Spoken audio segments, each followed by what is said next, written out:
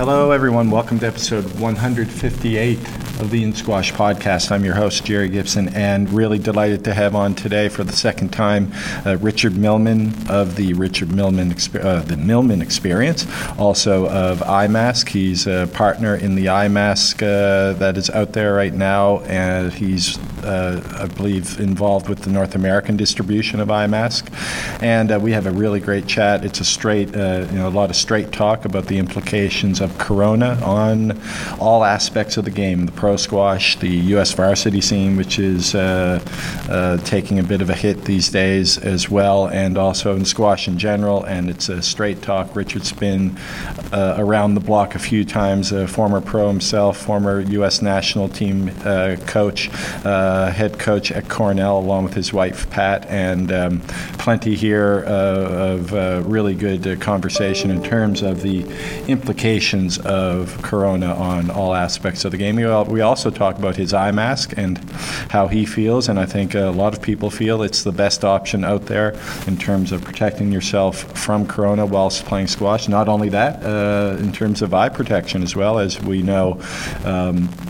Mustafa Asal, the up-and-coming Egyptian talent, has used the iMask for a few years now. And we also get to talking about World Squash Day, which he's actively involved with. He's working with Alan Thatcher at Squash Mad. Alan Thatcher, of course, the man behind World Squash Day, and that's upcoming on October 10th of this year. And we talk about what that means and how you and your club can get involved. So, Richard Millman today on episode 158. Now, before we get started, I just want to talk about our great sponsor, Active Scout, who's working its way towards rolling out their app, and that should be coming up in the next few weeks. And we're going to have Rob Eberhardt on the podcast to tell us more about that and how clubs might retain and then build upon their membership, which is a critical thing at this moment, at this point in time.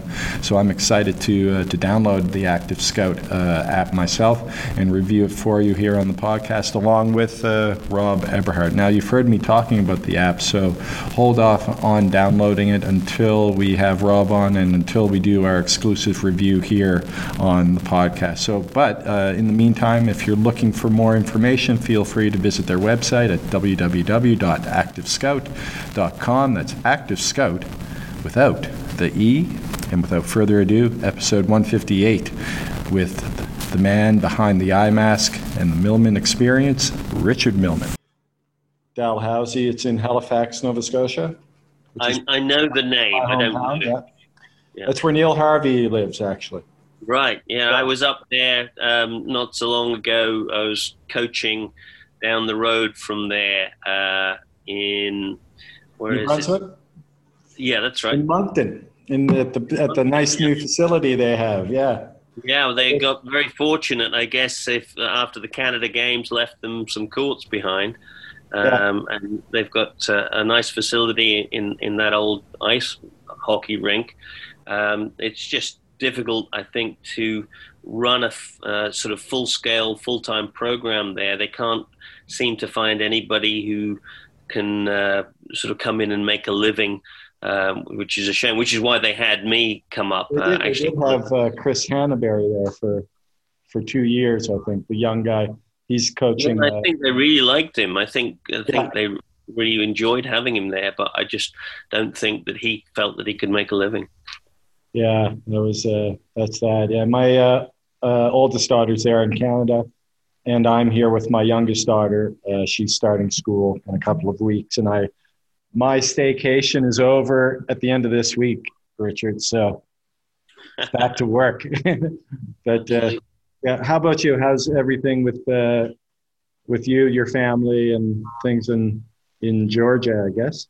Yeah, well, it's a bit of a scary time in Georgia. The governor here opened up. He was the first to open up, and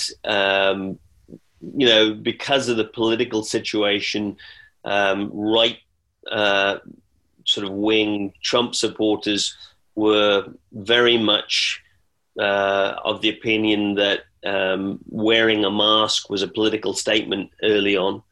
And as a consequence, a lot of people got sick that shouldn't have got sick. And Trump has tried to push the schools to open. And again, a lot of his supporters in the education system followed through and pushed the schools to open. And as a consequence, a lot of people have got sick. Teachers are very, very frightened. Some schools have split it so that there's, only a certain number of each class going in. But some schools have forced their kids and staff to come back. And the numbers are going up and people are dying. And it's pretty frightening time. Yeah, it is. I mean, I'm following quite a bit. Obviously, we all are. But, it seems like, the U.S. and parts of Europe are really getting hit hard by this. And other parts of the world seem to be less so. So, And it seems pretty clear to me, and it's only a personal opinion, that if we could have shut down and implemented the mask restriction really, really early on, that we could have returned the economy to a much healthier state earlier on with far less percentage infection rates. Yeah. But this is a country where personal freedoms are, championed. And at the same time, there's a lot of confusion as to where the line between personal freedom and damage to the community is to be found. Yeah, and I guess you need the right type of leadership too, don't you? I mean, you want someone who's out there and has the people in his heart. And the guy in charge there right now, I don't really talk a lot of politics, but he's just not the right person for the job under these circumstances. The economy seemed to be going pretty well, but there's more than being a president to being president than just the economy, right? I just don't think he has the capacity to be a national leader. I think, truth be told, he's probably scared out of his mind, and he's hiding because he doesn't know what to do. And then he has this ability to sell himself, and so he's trying to put spin on everything. But anyway, the fact of the matter is that here in the United States, there is certainly a lot of concern and confusion about how to go back to play squash. And I think in a number of the countries in the world, I notice that in England, the advice from the English Squash Rackets Association or England Squash as to the protocol to go back to play didn't mention masks at all. Right. Didn't mention face masks or face shields or anything at all. No. And just recently, there's been quite a lot of discussion in the English Twitter sphere about people going back to play squash following the protocols of England squash, right? But then going into the bar and socializing just like nothing had ever happened before. Yeah. So there's only one outcome to that kind of behavior, and it's going to be bad sooner or later. It's a terrible thing, but people that sort of are pandemic deniers or virus deniers. I mean, you can't argue with a bug that kills people. It's plain and simple. Yeah. If you can get infection rates down. Yeah, it's not a myth. There's a lot of death out there. So, and squash is one of the, obviously a sport where it's bound to happen unless you take the necessary precautions. And at my club, I've been trying to get the management. They don't have rules, right? And I'm sort of like the de facto guy when it comes. It's just at a hotel, so sort of de facto person when it comes to all things squash there. They kind of come to me, what are the rules? What's a let? All this stuff. Right. So when it comes to this COVID stuff, I'm really trying to push them to to err on the side of caution, but Yes. it's not really working. I mean, I can't be there all day, and I don't play every day. I play twice a week, maybe 2-3 times a week now. But yeah, it just doesn't seem to. And whenever I go in there, either some people wear masks, some people don't. There's no sort of rules anywhere. So it's a bit disappointing, and I think this might be just sort of what's going on here and there at other facilities as well. There's no sort of method to a lot of all this across the board, I think. I thought the Squash England rules, though, I mean, what they put out in terms of, social distancing and distancing on court, and they had quite a few good videos out there. I thought that was fairly comprehensive, though, to be fair.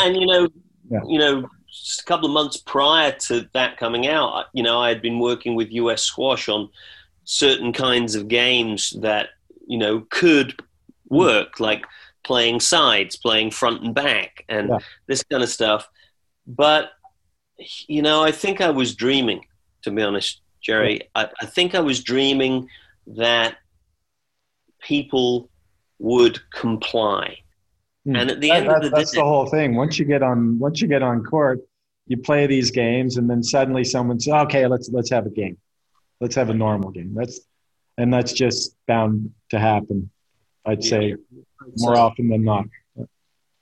I mean, the good news, in some regards, not right now, but in some regards, is that we know that in 1915, 16, 17. There was plenty of squash being played. Right. And we know in 1920, 21, 22, there was plenty of squash being played. Mm-hmm. So a hell of a lot more people than have currently died in 1918, 19. The infectiousness was perhaps even more than right now. And the capacity to medically mitigate the disease was far less, and yet the sport came back. But I think the fact of the matter is that, unless people comply with the mitigation protocols, we're going to have 2 years out of the game. I'm not sure that the current financial status of the game is able to cope with 2 years of no financial supply. In the 1915, 16, 17, 20, 21, 22 era, squash generally was not reliant upon income. It was a sport played in entities and in institutions that did not rely upon income from the sport to be able to foster the sport. And then in the 1970s, I think you and I may have discussed this before, somebody had the idea that you could have a commercial squash club, which seemed like a good idea, and everybody got very excited. And, it was a great short sport, not like soccer or cricket or baseball or ice hockey that didn't take 2 hours. You could play it in 40 minutes and build a 40 minutes and work up a thirst and head up to the bar and have a social life. Yeah. But the fact of the matter is that, as the economies of the world have become more and more about squeezing dollars per square foot, those institutions that try to make squash a financial proposition, for commercial gain, have really found it very, very difficult. In fact, so many people that got excited about squash in the sort of mid 70s to, mid to late 80s, got addicted to the idea that they could have their own squash club and that they could make money from squash. And it has not proven to be so. It just doesn't work as a financial proposition. And now 2 years of no income for those kinds of institution, I think is going to kill them off.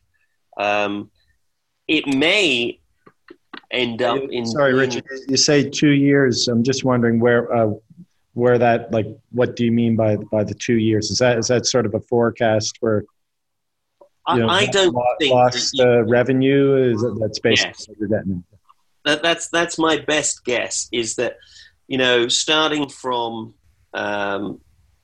last March, when people really had to start shutting down, end of March really it was, I lost all of my business from the end of March. I had clinics and seminars booked all over the place for April, May, and camps in June. And there are some people that are still doing bits and bobs. My friend Eddie Charlton in Toledo, Ohio, he's run some very successful camps. But overall, squash has been shut down. And certainly the commercial clubs, I don't think, are functioning. If you talk to Alan Thatcher, more and more clubs being shut down simply just can't make it financially. And if there is any kind of second and third spike to the disease in October, November, which I suspect will go through until February, the Northern Hemisphere is not going to have any kind of financial income from the sport this coming season. And I suspect not much income in the following season. One would hope maybe September, October, November of 2021, you might see some kind of return. But I think if you are financially planning, you would have to say, let's expect the worst and hope for the best. And expecting the worst, I think, means you expect there to be 2 years lost income. Right.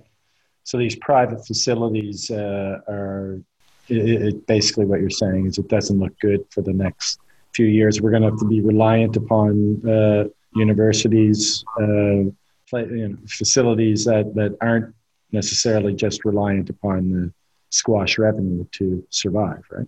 Right. That's what I think is going to happen. And I'm sorry for those people that are invested in those places, but I think, let's hope. This could have a huge knock-on effect in the U.S. Look at the influx of talent that came over just to get into the pro, the coaching game over here, and especially recently. Do you think that's going to have a knock-on effect in terms of, their wherewithal to be able to stick it out for 2 years? Or? Well, I don't want to be the voice of doom, but yeah, exactly. Let's look at this on a practical level. Squash in the world, to some extent, is driven by the engine that is college squash in the United States. Professionals come to the United States because there has been a great deal of money available to try and help children become proficient at the game, to then get into some of the leading college programs.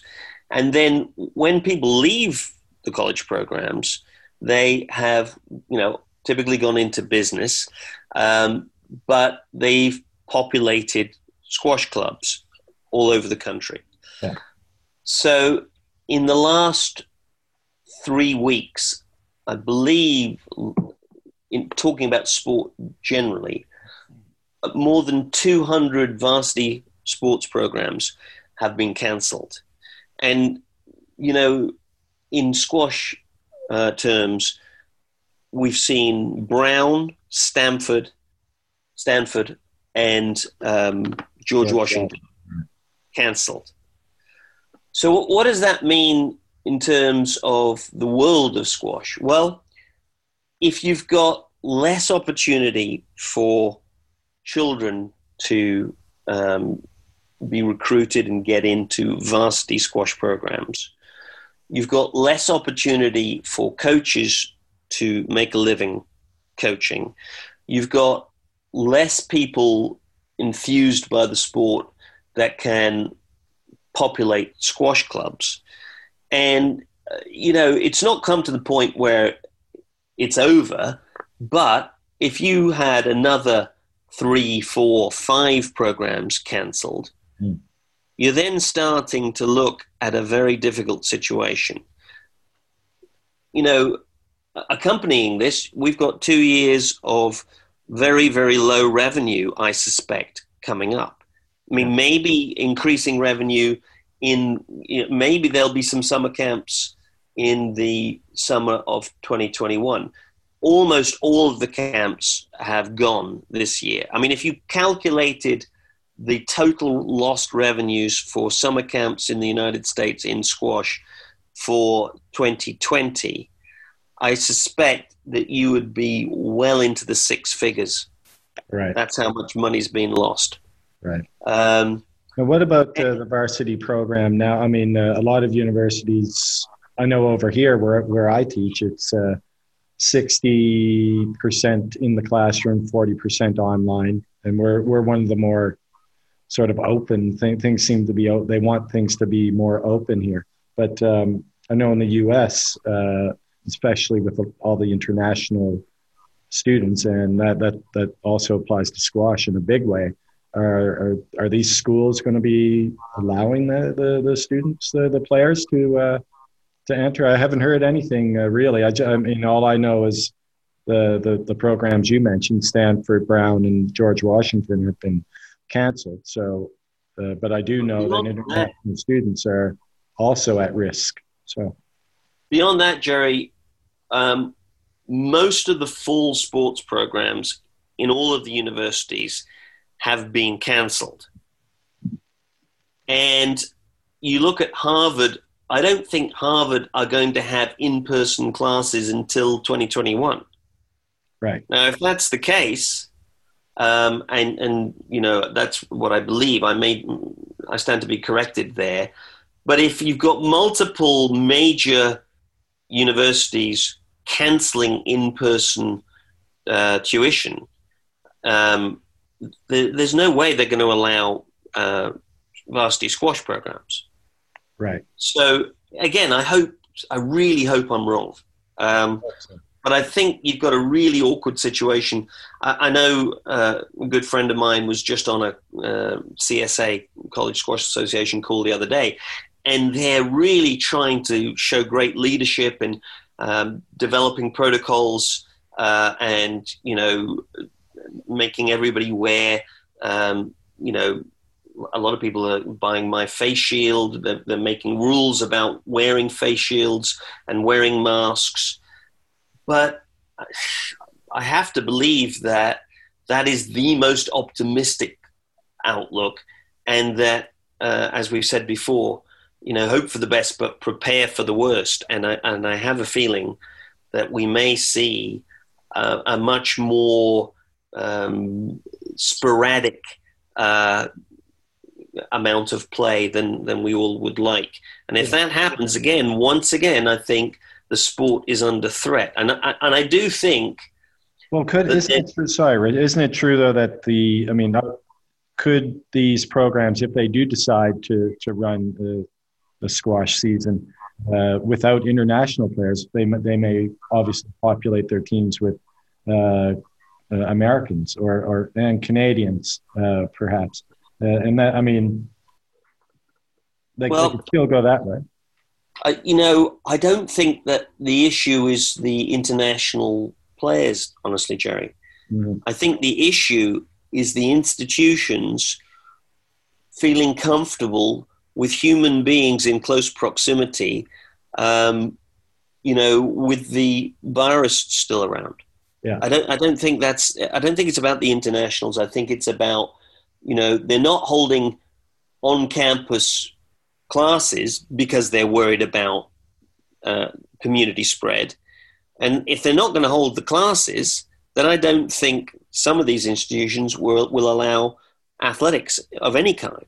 Yeah. That's my concern. So, I mean, you've been in America long enough to know that these schools, basically these sports teams pay their bills. I mean, football, especially the football teams. So if they do allow, let's say they have a football season, then they may also decide to have other sports seasons. As you know, these sports pretty much fund like it's $1 million industry in and of itself. You're right. The problem is that if you listen to the epidemiologists, what they all say is we must avoid indoor situations where people are breathing the same air for prolonged periods of time. Yeah. Well, can you think of another situation in sport that is more like that than squash? Yeah, squash is poster child for that. That's the concern. Yeah. There's some very interesting stuff happening, and this pandemic may change our sport in unexpected ways. I've been talking to Alan Thatcher a lot recently, and there's a couple of guys in Canada as well who have been sort of discussing the idea of bringing squash outside. Now, obviously, like we just had the PGA this weekend, and golf really lends itself to social distancing and to, fresh air. Getting that vitamin D. Right. Yeah. Well, a great friend of mine who I'm working with a little bit in New York has just built a steel squash court outdoor. Yeah, I've seen that video online. It looks magnificent. I'd love to play let's have a game on that, Richard, one of these days. Right, exactly. Yeah. And the other thing is I am working with some partners on developing a rebound net that is like a front wall that you can set up in a street, in a park, in a ghetto, anywhere you like, and that young coaches can coach and play games on.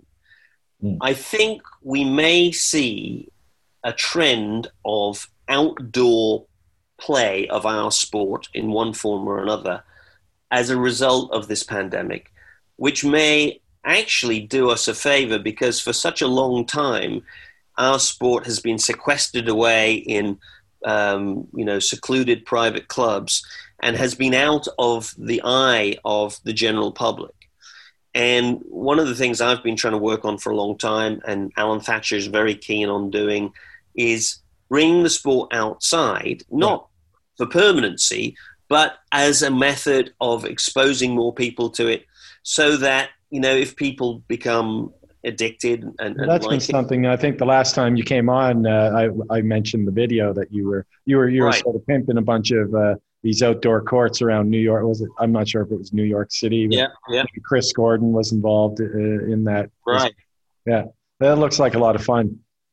And I think we're going to see versions of the sport being played outside for the next year to 18 months, which actually may broaden our reach and might help the sport. Also might change the way the sport is presented, so that it's less private club and inside, but more outside and more broader cross-section of society. So, I don't want to be the voice of doom, as I said, but I think we may evolve in as yet perhaps not quite perceived. Well, I talk about this a lot to other people who write about squash and things like that, but it's one thing that we don't see a lot of in the squash. We have our own media, I guess. We don't, because we're not covered basically outside of ourselves. And right. There's not a lot of objective look at our game. It's more of a insular kind of. Almost everything we read about squash is positive in the media. If you watched the golf this weekend, for example. Brooks Koepka got the crap beat out of him for what he was saying, right? And you know, that was across all sports media, you know, ESPN, CBS, they all, you know, gave him hell, and that's normal. Whereas in squash, you hardly ever see anything really negative about anything about the game in print, or, you know, sometimes the guys on squash TV, though, they can give referees a bit of a hard time, but when it's actually, you know, talking about the state of the game, or, you know, things like that, we're you know, I'm not sure if we have thick skin in order to handle. We have a lot of self-love, Jerry, is what we have. A lot of self-love, but not much self-criticism, and we don't expose ourselves very often. And we don't try different stuff, or I don't think, it's not that we don't try different stuff, but we just haven't done it enough. Everything's been too comfortable, hasn't it? You know, we've been ticking away quite nicely. So in some regards, I think the pandemic may help us. You know, on October the 10th this year. Well, we were going to get to that. 10-10-20. Right now it's 8-10-20. We got 2 months to go. Yeah, I was gonna bring that up later. Richard, can if you don't mind, I just want to ask you one thing before we go there. Yes, absolutely. Now, before we go there, and I also want to talk, obviously, World Squash Day and a little bit about IMASC and the Millman experience. But I did notice during your COVID lockdown training, I think it was the other day, you mentioned, or not the other day, but in a recent video, you mentioned that you were you had an injury. And the same thing happened to me. Like just right at the beginning of the lockdown, I thought, okay, I'm not going to let this get me down. I'm going to go out and try to break my 5K time that I had back when I was 30 years old, something like 21 minutes or whatever it was. And I go out and I run in 23 minutes. It was incredible, right? 23. But 2 days later, I couldn't walk. It was like my hip went on me or something, right? Yeah. But exactly like you said, though, in your video, I didn't let it keep me down. I just found sort of another sort of circuit training routine that allowed me to sort of keep the cardio going. And now the hip's fine and everything, and I'm playing well, and cardio is fantastic. But I think I bit off a little too much there in the beginning. Is that what happened to you back? I think so. I think so. You know, I of course, you know, I'm 61 years old and I still think I'm 27. And yes. I still expect to go and do the training sessions that I did, although my body lets me know pretty quickly that I can't do that anymore. You were talking about getting down low there in your videos. I was like, geez, getting down low. I can't do that anymore. But I do think it sort of illuminates the importance of flexibility and stretching and you know, reasonable weight training for your age, so that you can maintain not particularly strength, but you know, stability, and there's less chance of joints going pear-shaped if you do the sort of kettlebell work and the resistance work and the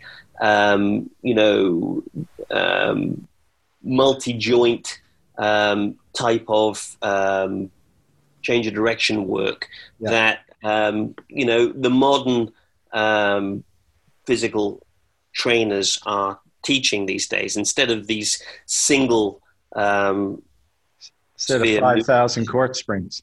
Right, exactly. And, you know, you probably saw my wife and I put a couple of pieces of tape on my garage door to represent a tin. And, you know, we did some really good shot and a ghost sessions. And we did, 2-ball feeds. And it's surprising what you can do outside. Oh, yeah. And, you know, we developed this game with the rebound net that we play either against or over the net and round the net.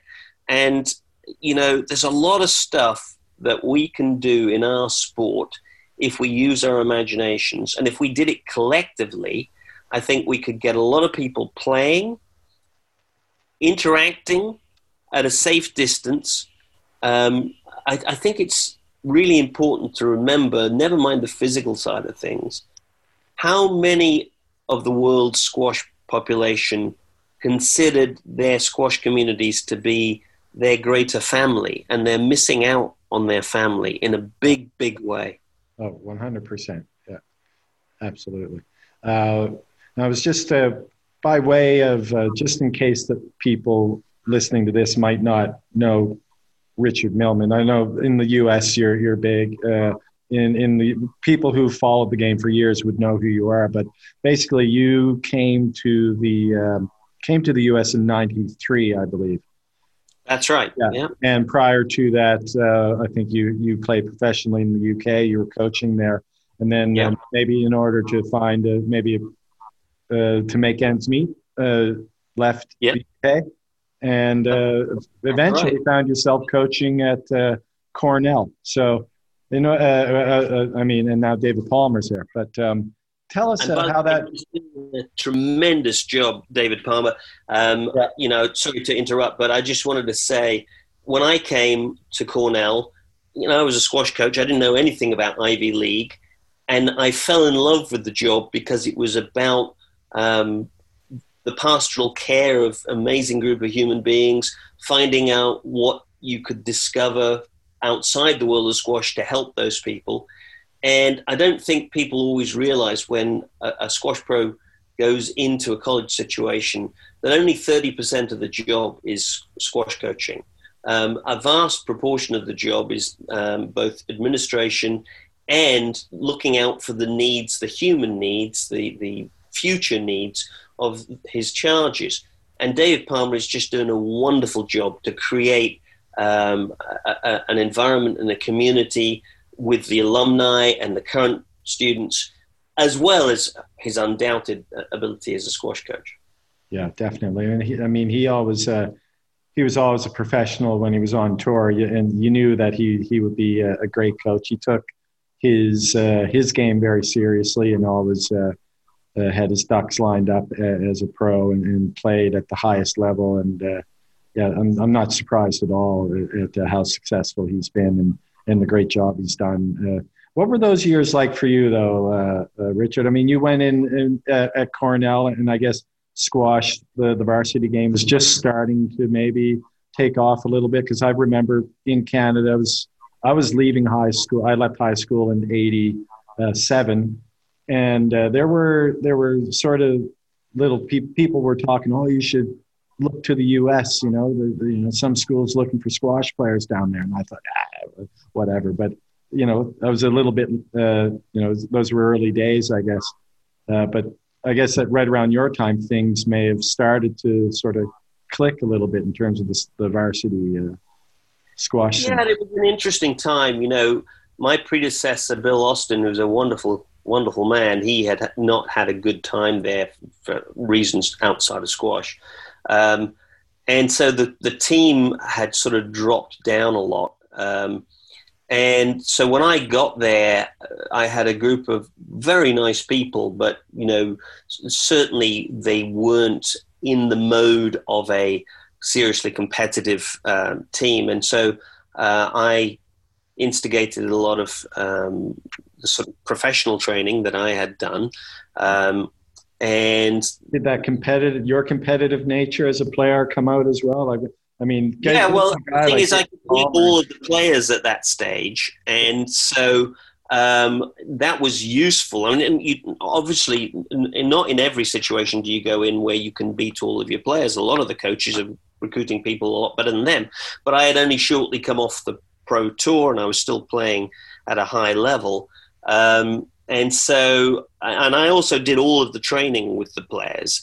And it's one of my little stories is that year one, I took them out for a 6-mile run, and only one of the guys beat me.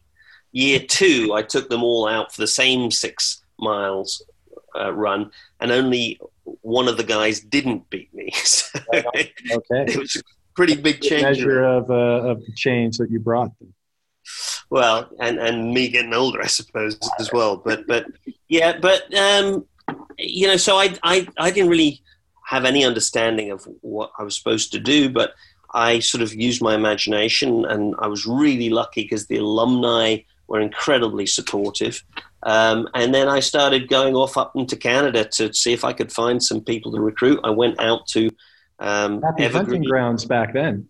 Yeah. I didn't get all the people I wanted. I recruited Peter Yick, but I didn't get him. Okay. The Yicks, I know very well. Yeah. And so I went off to Evergreen to see him. And there was a lad called Simon Bieber, who was a nice player. And the the Deliers came and visited with me. Yeah. But in the end, I got a few not bad players. And, we had 3 years of really great team spirit. I started women's squash at Cornell. They'd never had varsity squash before, and I recruited very well for that. We managed to get the European champion. Your wife Pat took on that role, did she? She did. There were a few sort of murmurs that Millman was starting a breeding program because of the number of boyfriend-girlfriend situations that we had. But they were really, I always say to people, when some of them arrived, you wanted to smack them around the skull because they were snotty-nosed little high school kids. And within 2 to 3 years, I was calling the same people for advice because I respected them so much, and they were such vibrant human beings. It was an amazing transition, evolution. And the only reason that I moved on was because I was trying to compete against all of the other Ivy League schools who had wide courts, and we didn't have wide courts. Right. We raised the money for wide courts, but then unfortunately the school wanted the same amount of money raised again to endow the courts.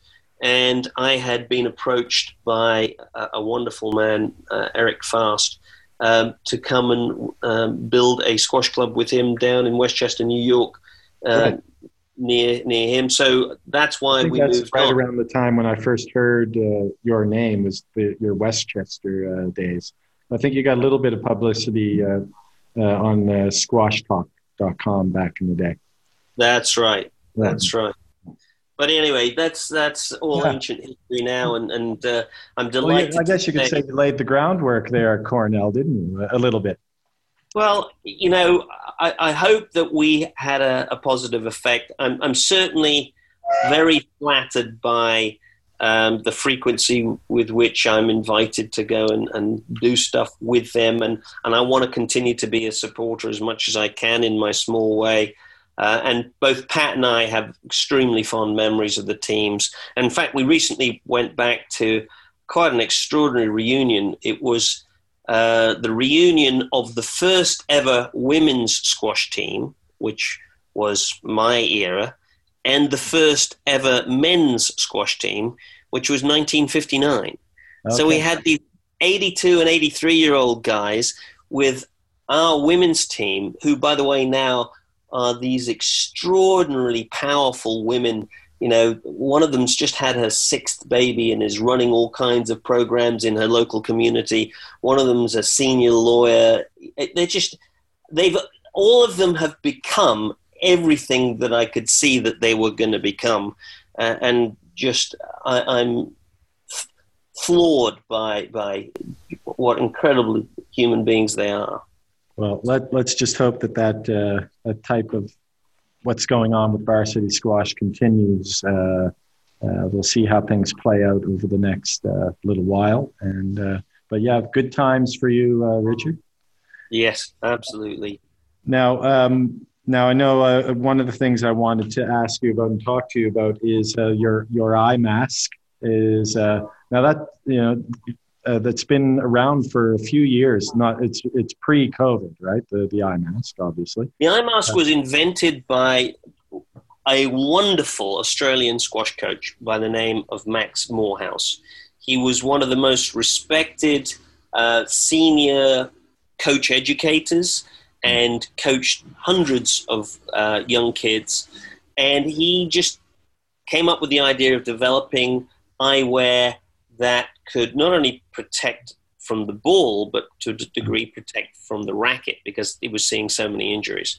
Yeah. And when I was the coach of the United States team at the World Championships in 2001 in Melbourne, I had found out about eye mask about a year or so prior to that and started using it, because the sunglass version just didn't work for me. It just like sweat poured down, it fogged up. Yeah. And so I met Max and his wife, June, and we became distributors for North America in that year, 2001. Max, unfortunately, has since passed away, but it was then taken on by the chap who was running the websites for Max, a chap called Simon Stanbridge, who's now my owner worldwide. He's my partner, and he runs the Southern Hemisphere, and I'm running the Northern Hemisphere.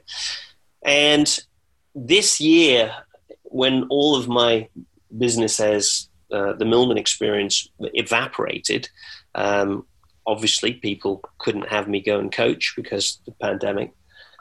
A former client of mine said to me, well, why don't you extend the eye mask to make it into PPE for COVID protection? Yeah. So I talked to Simon, and we were a little uncertain about this. But he has the ability to use a CAD program. So he drew a template, and we designed a larger full face shield purely for frontline worker protection.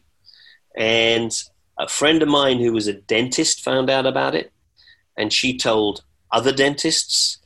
And all of a sudden, I was getting phone calls from Saskatchewan and from Ontario, from Massachusetts, from Texas. You know, I hear you've got a face shield that fits over dental loops. Please, can you send us some? And so this is a whole interesting new world. And then I heard from Sean Moxham at his M-Squash program.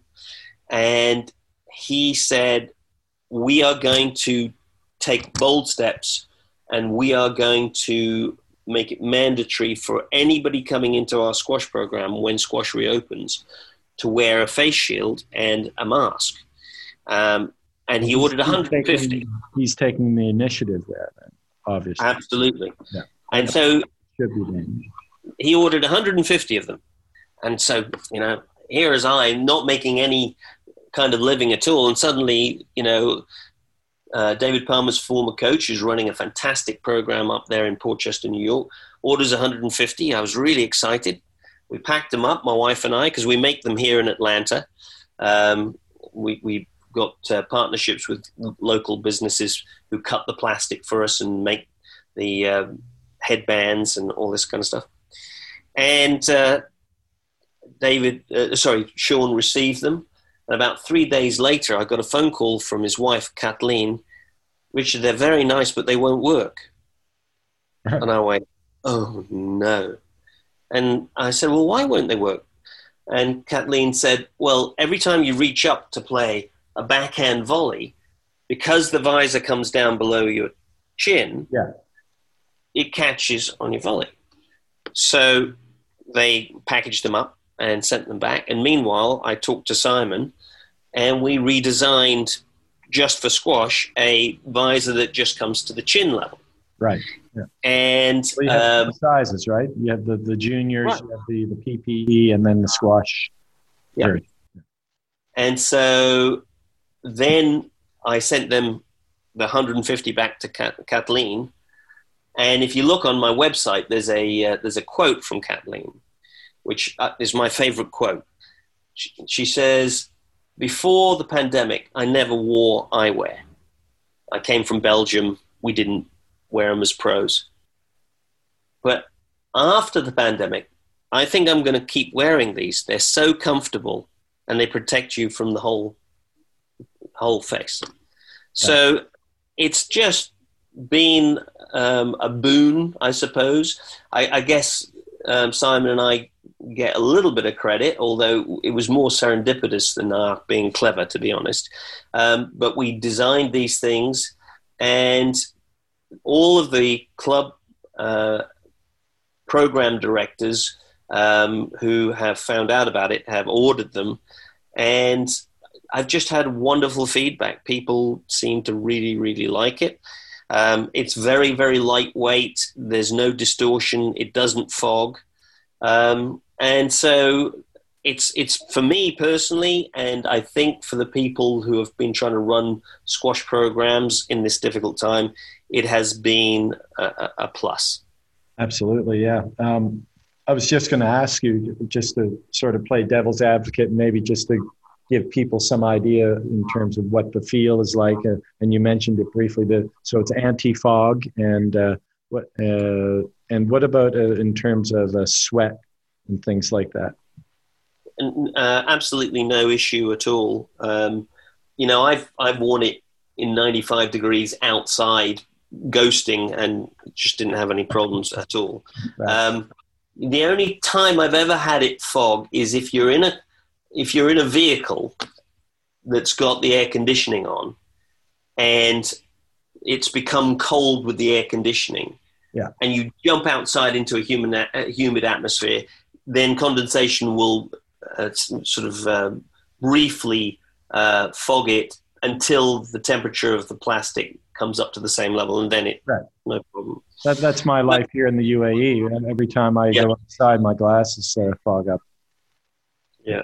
Air conditioning. But we've really worked hard to try and get the safety certifications internationally, and in Australia and New Zealand, we have the ASNZS 1337.1 2001, which is for droplet and spray certification. And then I recently had it tested in Europe, and it has been tested for increased robustness and also for droplet spread. Well, but also in a couple of you've cited several studies, epidemiologists and other studies where they've talked about the respiratory droplets in the 6 feet inside, and that's kind of that danger zone that squash falls into, because you can't play squash at a distance, as we talked about. But with the eye mask on, apparently, according to these studies, it significantly, or maybe perhaps even totally, prevents the spread of those respiratory droplets, according to the studies that you've cited. I think you could say significantly, but of course, I don't think you can ever say that you can totally stop stuff, because you just don't know how circumstances people are going to use it. I've been working with Dr. Anne Smith from the World Squash Federation, who's obviously doing her best. She's the World Squash Federation's health advisor. We've also been a bit concerned about the aerosolization of the virus. And one of the things that Dr. Anne Smith said to me was, it would be great if when somebody goes down for a drop shot and gets up again, that there's some kind of prevention from aerosolized droplets that are hanging in the air going down behind the visor. So I developed an aerosol screen which fits over the top of the eye mask, which is an optional extra, but again, another opportunity to help prevent. And the most exciting development in the last couple of weeks, because this stuff is happening very, very quickly, is that we've developed a reinforcement piece that goes between the visor and the headband. And these, I don't know if you're aware, but historically, squash eyewear, to be World Squash Federation approved, had to pass a test called ASTM F803. And unless it passed that, it was not able to be approved by World Squash Federation. that testing system is now changing, and ASTM F803 will now only apply to baseball. And there is a brand new ASTM standard for all racket sports. And you're probably aware, as an observer, how popular padel and pickleball and all these sports have become. Well, the new ASTM 3164 is going to apply to all racket sports: squash, racquetball, tennis, all these things.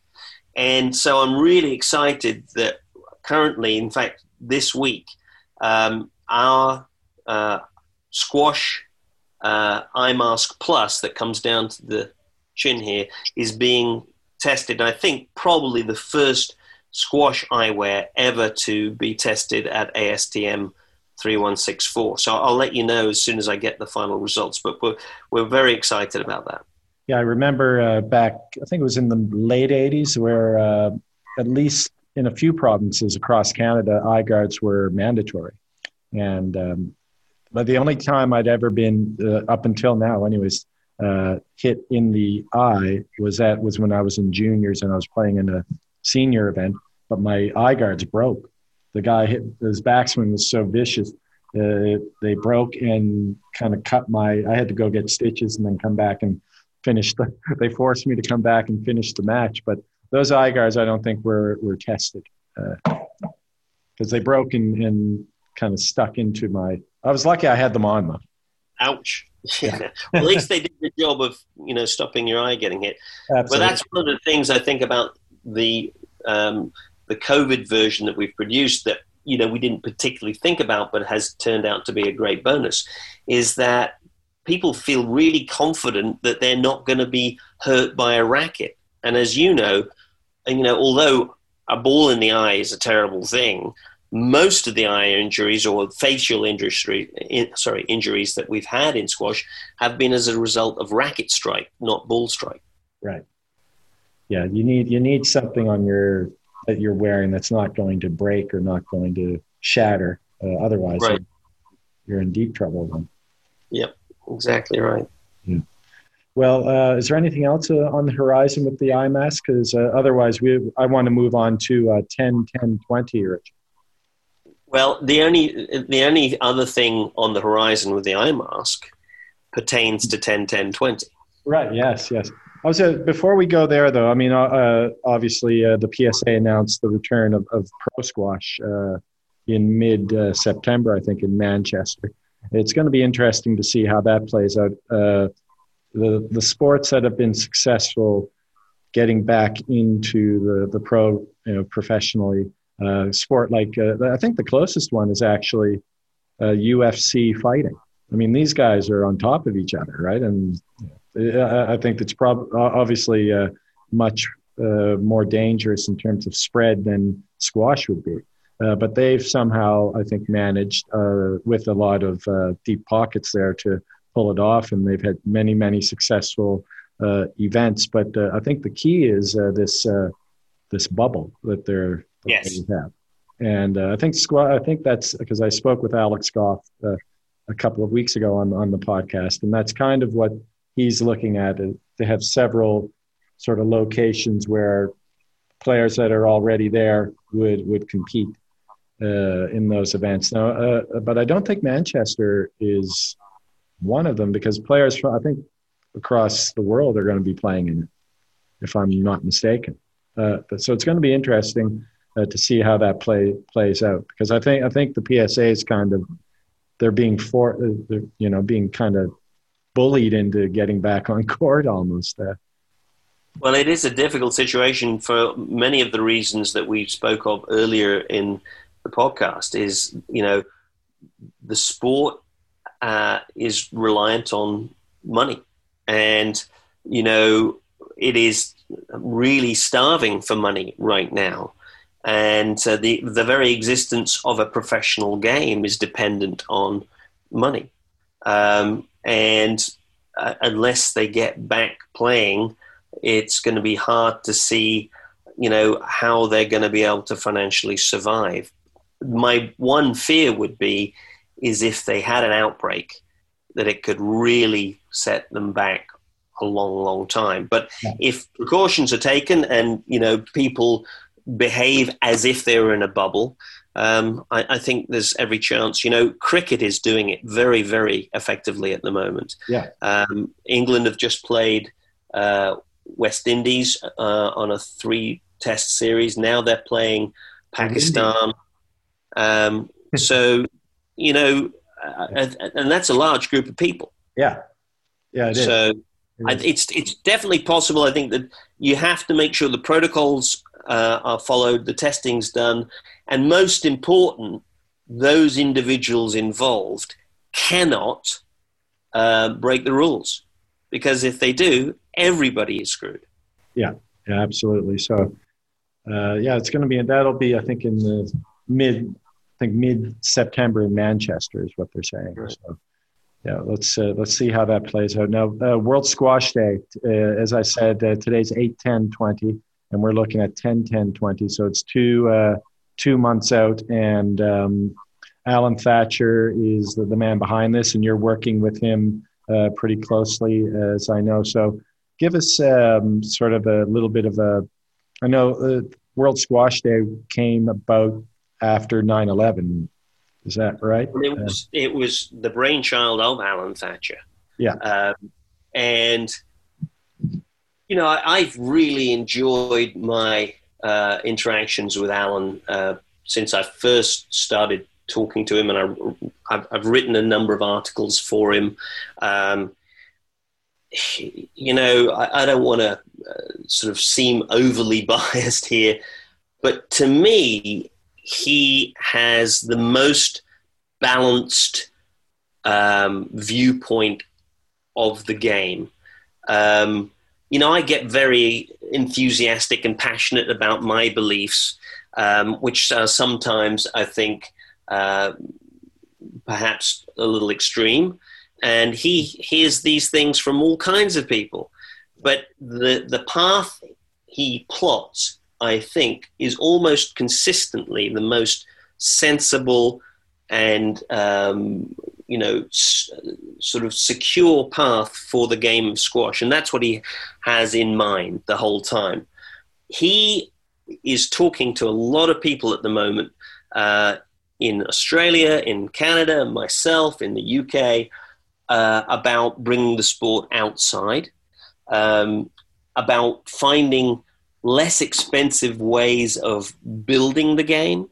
We're talking about, can we find a way of, playing the game with facilities that are, instead of, $200,000, $300,000, $10,000 and $20,000.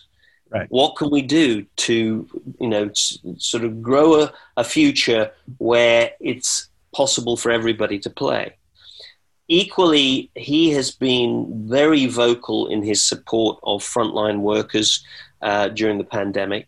And so what we're trying to do is bring all of those strands together. And we are producing a World Squash Day eye mask plus. And what we're going to do is the eye mask plus World Squash Day version will be available for purchase. And then each time somebody purchases one of those, we're going to donate a similar one, to frontline workers, hospitals, etc. So that's the first thing, so that people that buy those World Squash Day face shields, they will be contributing to PPE for frontline workers around the world in various locations. We're also finalizing, we haven't quite finalized it yet, a competition, and the competition will be, if you play squash outdoors in an unusual situation in your World Squash Day face shield, and send the photograph to Alan Thatcher, who will put it on the World Squash Day page. Whichever photograph gets the most likes by the closing date, so you can call all your friends and get them to put as many likes up as you like on your photo. Yeah. But what we're looking for is, whether it's Victor Crouin playing squash on the Eiffel Tower, or somebody playing in front of the pyramids, or somebody playing, on an ice rink or wherever. Outdoors is what we're looking for. And each week. That's more or less the theme of this year's World Squash Days, initiating the Outdoor Squash Initiative. Initiating the Outdoor Squash Initiative and supporting our frontline heroes. Yes. Okay. All right. And for people who want to get involved, I guess they can just go to, and maybe sort of connect with Alan or connect with you. They can just go to the worldsquashday.net, I think is a .net website. Is that right? Yeah, or go to squashmad.com. Squashmad, yes. Yes. So any of that. And we just hope that a lot of people will have some fun, play some rallies against brick walls or monuments, or I don't want to get anybody into trouble, but play all over the world, and get your friends to like your photograph on the World Squash Day Facebook page, and you will win a large donation for the hospital of your choice, I believe, is what we're going to do. All right. And I'll probably try to reach out to Alan maybe a few weeks before WSD just to get a final push for that as well. But I did notice that the PSA, like Squash TV, is getting involved in some way, shape, or form. I think I read that somewhere. Are you aware of that? I wasn't aware of that, but it doesn't surprise me because, as I said to you before, I believe that Alan Thatcher really feels the pulse of squash and represents the pulse of squash in a way that almost nobody else does. Well, he does a great job with Canary Wharf, doesn't he? Yeah. That's one of the most popular events there on the tour at the moment. But equally, he's working very hard for what I would call racquetball squash, which is called UK Racquetball in the UK, and the World Squash Federation have called it Squash 57. But Nick Taylor's a big proponent of that one. Yeah, and I just think it's a wonderful sport for both introducing people to the game, because the entree level is not a very high skill level, but then it also is a really great athletic game, perhaps the only racket sport that makes you fit, because the rallies go on such a long time. And you and I can't get fit playing squash anymore. We have to get fit to play squash, whereas racquetball squash, you can get fit playing it. And then I think so many times we've lost great characters and participants to the golf course because they felt their hips and knees couldn't cope with squash anymore. Racquetball squash, you can continue playing maybe 2 times a week squash, 2 times a week racquetball squash, and you're not going to be wearing out those joints, and you're still going to be getting a great workout. Yeah, Nick came on when I spoke to him, and he was talking about how he did his training for the last World Masters he played in and won. And he said didn't play a real game of squash for like a month leading up to that event, and then the week before he played a little bit, but all he played was racquetball squash leading up to that. And I think it's a wonderful sport. It really is a lot of fun. And I also think it's a sport that we will be able to play outside, against walls, against nets, even over nets. And I'm putting a big effort into developing versions of that which will be accessible to everybody. Right on. Well, Richard, you did mention the Millman experience earlier. I was going to end on asking you what's on the horizon for the Millman experience. Anything, any new outdoor sort of motivational training videos coming up, or I could put one together for you. I just did my circuit training here in the living room. It's about an hour. At the moment, the iMask Plus face shields are really taking up all of my time. Of course, my passion is the people of squash and the sport. But this last week I just put together an order of 500 eye mask plus face shields for the University of Maryland at Baltimore Dental School. And these sort of orders are really time consuming for my wife and I. What I'm really excited about is the possibility of US squash and college squash coming back on the live stream soon. I don't know if people know. That's a big one for you because you're the Al Michaels of the college squash commentary scene, aren't you? You're one of the you do a bit of commentary on that. Well, that's right. Along with my, I call her my partner in crime, Chanel Erasmus. Yeah. And I don't know if people know that ESPN has been carrying intercollegiate matches on the live stream on ESPN Plus for quite some time, but we haven't had any commentary. And so actually David Palmer has been very generous in voicing his support and would like us to come and commentate on. That's got to be something. Yeah, we should tap into that right away. I mean, I believe so. You have people lining up to do something to do that commentary.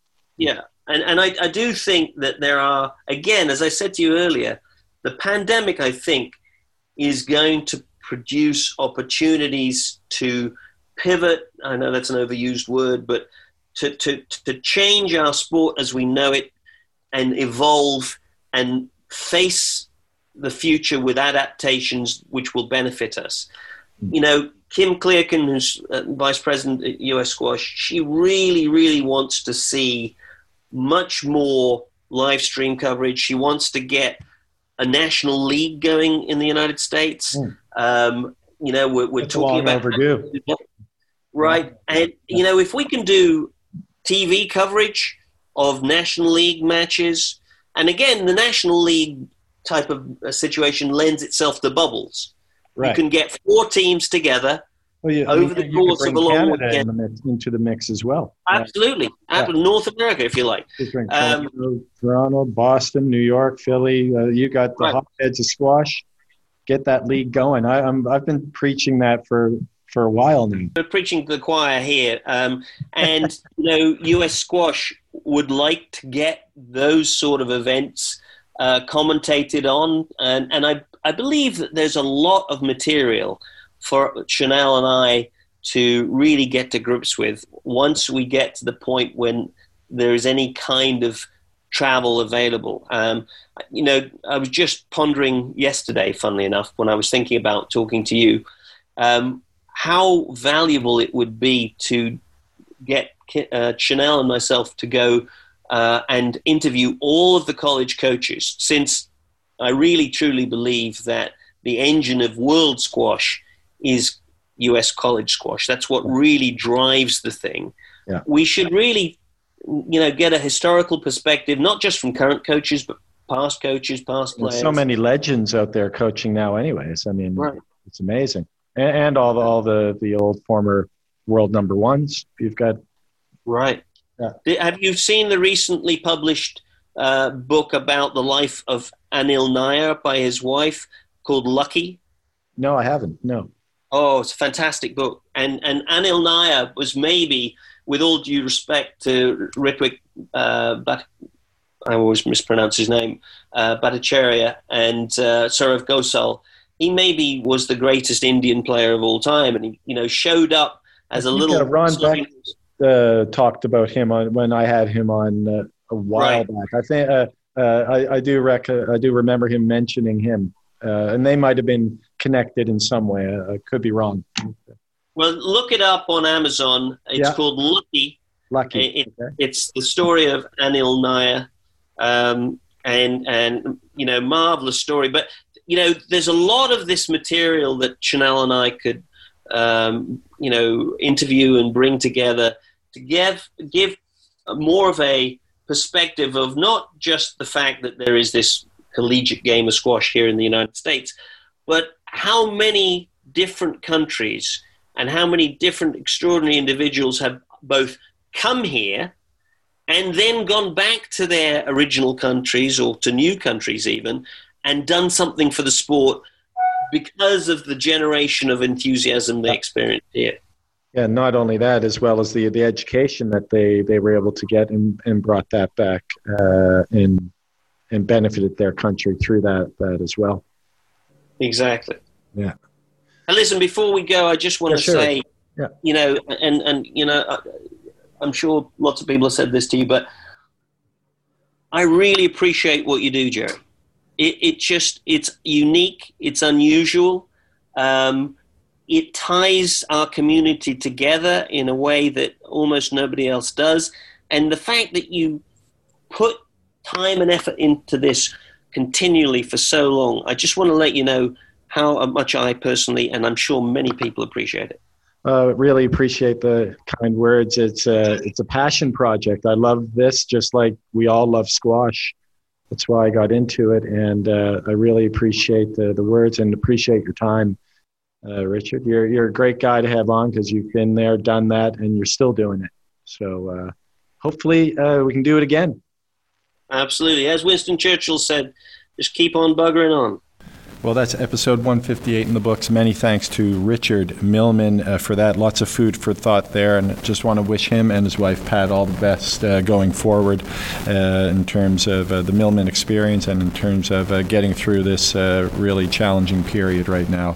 So all the best to Richard, and many thanks to him, and hopefully we get him back on again. And we're going to be talking about Richard no doubt in the weeks and months to come as World Squash Day fast approaches. 10/10/20 is the date on that one, so mark that down in your calendar and try to find ways of getting involved in World Squash Day at your club and in your squash community. Now, coming up next on this podcast on episode 159, fantastic episode just finished with James Flynn, standout at the University of Pennsylvania in Squash Canada, had a fantastic season last year, and we talk about all of that on the podcast, and also really interesting how he views maybe taking on a professional squash career and the things that he has to consider before he makes that decision. And right now, obviously, making that decision is a lot tougher given the circumstances. So we discuss all of that and much more. A really fun chat with James. Smart guy, intelligent fella, and he's got he's got a good thing going there at the University of Pennsylvania under Gilly Lane, and really enjoyed chatting with him. So that's coming up on episode 159, and we've got several more upcoming, so stay tuned for those. Please share the podcast with your friends in your squash community. Give us a like, give us a comment, review, whatever you can do to help spread the word of In Squash. I'm on Twitter. I'm on Facebook and newly on Instagram. I guess I've been on there for a few months now. But please share the podcast. Give us the like, a tweet, or whatever you can do to share it on your social platform. And and just in terms of my squash, last week I played 3-4 times. Last week. It's the most I've played in quite a while. Felt really good, although after my fourth match of the week, I was quite sore. I have a bit of a hip issue and probably due to get some sort of hip replacement at some point down the road. But right now, feeling great and looking forward to getting back on the court. And before I forget, also, just in terms of the podcast sharing and whatnot, the podcast, if you don't mind, anyone who wants to donate to the podcast, there's a PayPal donation link on the SoundCloud website, and feel free to drop a few coins in there if you so desire. Now, again, everyone, thanks for listening. All the best with your squash. All the best to you and your families, and keep up the good fight here under the circumstances. Looking forward to more great podcasts for you, so stay tuned for those. Take care and have a great day. Goodbye now.